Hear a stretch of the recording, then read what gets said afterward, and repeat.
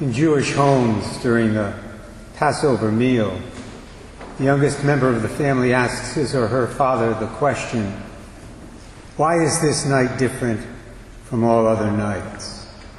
The father responds to that question by telling the story of the Exodus, the Hebrews' Exodus from Egypt, the story of how God delivered his chosen people from slavery to Pharaoh and the Egyptians and led them to freedom through the Red Sea. Well, today, my brothers and sisters, as Christians, we might ask ourselves a similar question. Why is this day, Good Friday, different from every other day? And our answer to that question would have to be similar to that of the Jewish father at Passover. It's because today we celebrate our deliverance from slavery.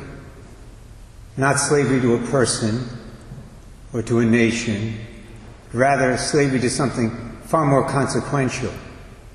Slavery to sin. Slavery to evil. That's what the crucifixion of our Lord and Savior Jesus Christ is all about. The loving act of a God who cares so much for us that he was willing to go to any length to free us from sin and eternal death and to bring us back to himself. See, the truth of the matter is, we all deserve to be on that cross. Not Jesus Christ. He never sinned. We're the sinners. The good thief, by the grace of God, recognized that when he said to the thief on the left, "We're only paying the price for what we've done. We deserve this. This man has done nothing wrong." Yet Jesus was willing to take our place, to do what only a God-man could do, namely atone for the sins of the entire human race.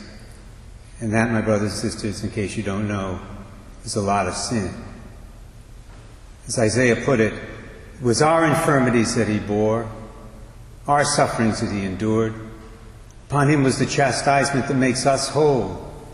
By his stripes we are healed. We had all gone astray like sheep, each following his own way, but the Lord laid upon him the guilt of us all. Only a God-man, only a divine person could bear the psychological and spiritual weight of all that guilt. Let's face it, for us mere mortals, the guilt of our own sins alone can be overwhelming. Which is why the agony that Jesus experienced on the cross was far more intense than anything we will ever experience in our earthly lives. Even if we were crucified, it would be nothing compared to what he experienced.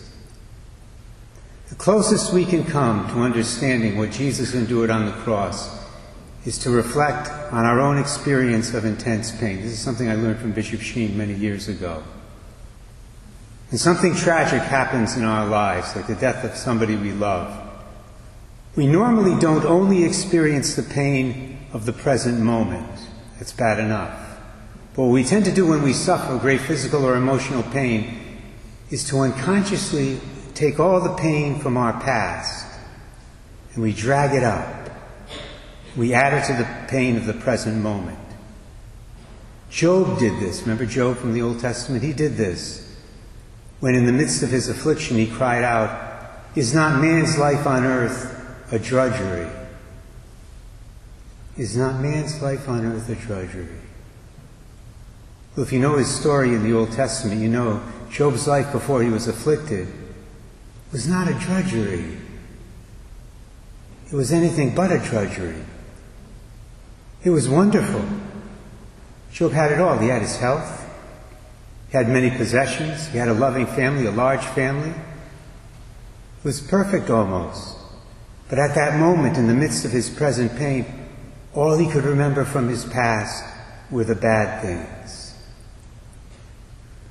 And as if this were not enough, the other thing we tend to do when we're in pain is to look forward in time and to anticipate all the bad things that might happen to us in the future.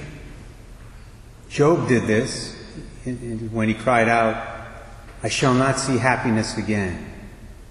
So all this real pain from our past and all the anticipated pain of the future are brought to the present moment.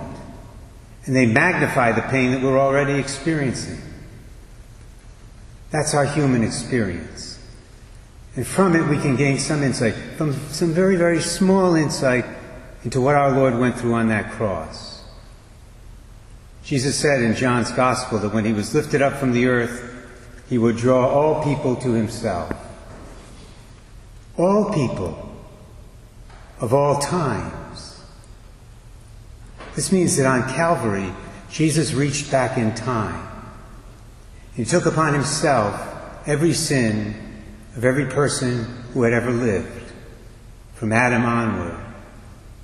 And as if that were not enough, at the same time, he reached forward into history, took hold of all the sin and evil that would be committed in the world in the future until the end of time, including your sin and my sin, and he pulled all of that onto himself. So on the cross, he bore the weight of all sin, past, present, and future. You couldn't do that. Neither could I. Only he could do it.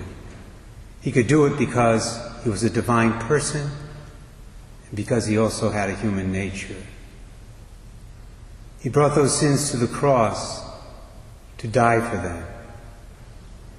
And keep in mind, this was no ordinary death.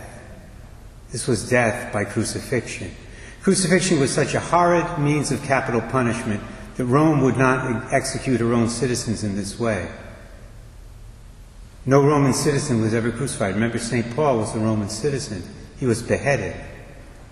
Crucifixion was the form of execution that was reserved for slaves, for people the Romans considered to be scum, the dregs of society. And it was a slow and painful death. Historians tell us that some people hung on the cross for almost a week. That's why Pilate was so surprised that Jesus had died so soon, so quickly. Sometimes people on crosses, they say, suffer to the point of madness. And it was a humiliating death because the person was crucified naked. You know, we always portray our Lord as being covered by a cloth. We do that for obvious reasons, for the sake of propriety. But in actuality, he was crucified naked. That's the type of death, that's the type of humiliation he endured for you and for me, for all of us. This means that he understands us. He understands our sufferings. He knows them well because he experienced all of them himself. Does God know what it's like, for example, to have a headache? Yeah, God knows that. He wore a crown of thorns. Does God know what it's like to have a backache, as so many of us do at times? Yes, he does. He carried a tree to his place of execution. Does God know what it's like to be abandoned by people you love, people who are your friends or say they're your friends? Does he know what it is to be betrayed? Yeah, he knows all that too. He knows it all because he suffered it all on Calvary. And he went through it all for our benefit, so that we might be freed from our sins and come to experience the fullness of life. As St. Paul put it in his letter to the Romans, by the power that flows from the Lord's suffering and death, we don't have to live our lives in slavery anymore. Slaves to fear, slaves to hate, slaves to lust, slaves to sin and evil in all its forms. Of course, as we all know, much of the world right now is living in bondage to those things. But we don't have to if we turn to Jesus in sincere faith and seek his strength and power, because he conquered all those evil forces by his death 2,000 years ago. That's why I would say, my brothers and sisters, that Good Friday is not a day to be sad. Good Friday is a day to be thankful. Thankful for how much the Lord loves each and every one of us. And thankful for what he was willing to endure for us to free us from sin, to set us free, to give us hope for eternal happiness and joy with him. As the author of the letter to the Hebrews put it, for the sake of the joy which lay before him, Christ endured the cross, heedless of its shame. That same joy is to be ours as well if we are faithful, which is, or at least should be, good news for us. It should also be good news for every man and woman on planet Earth right now.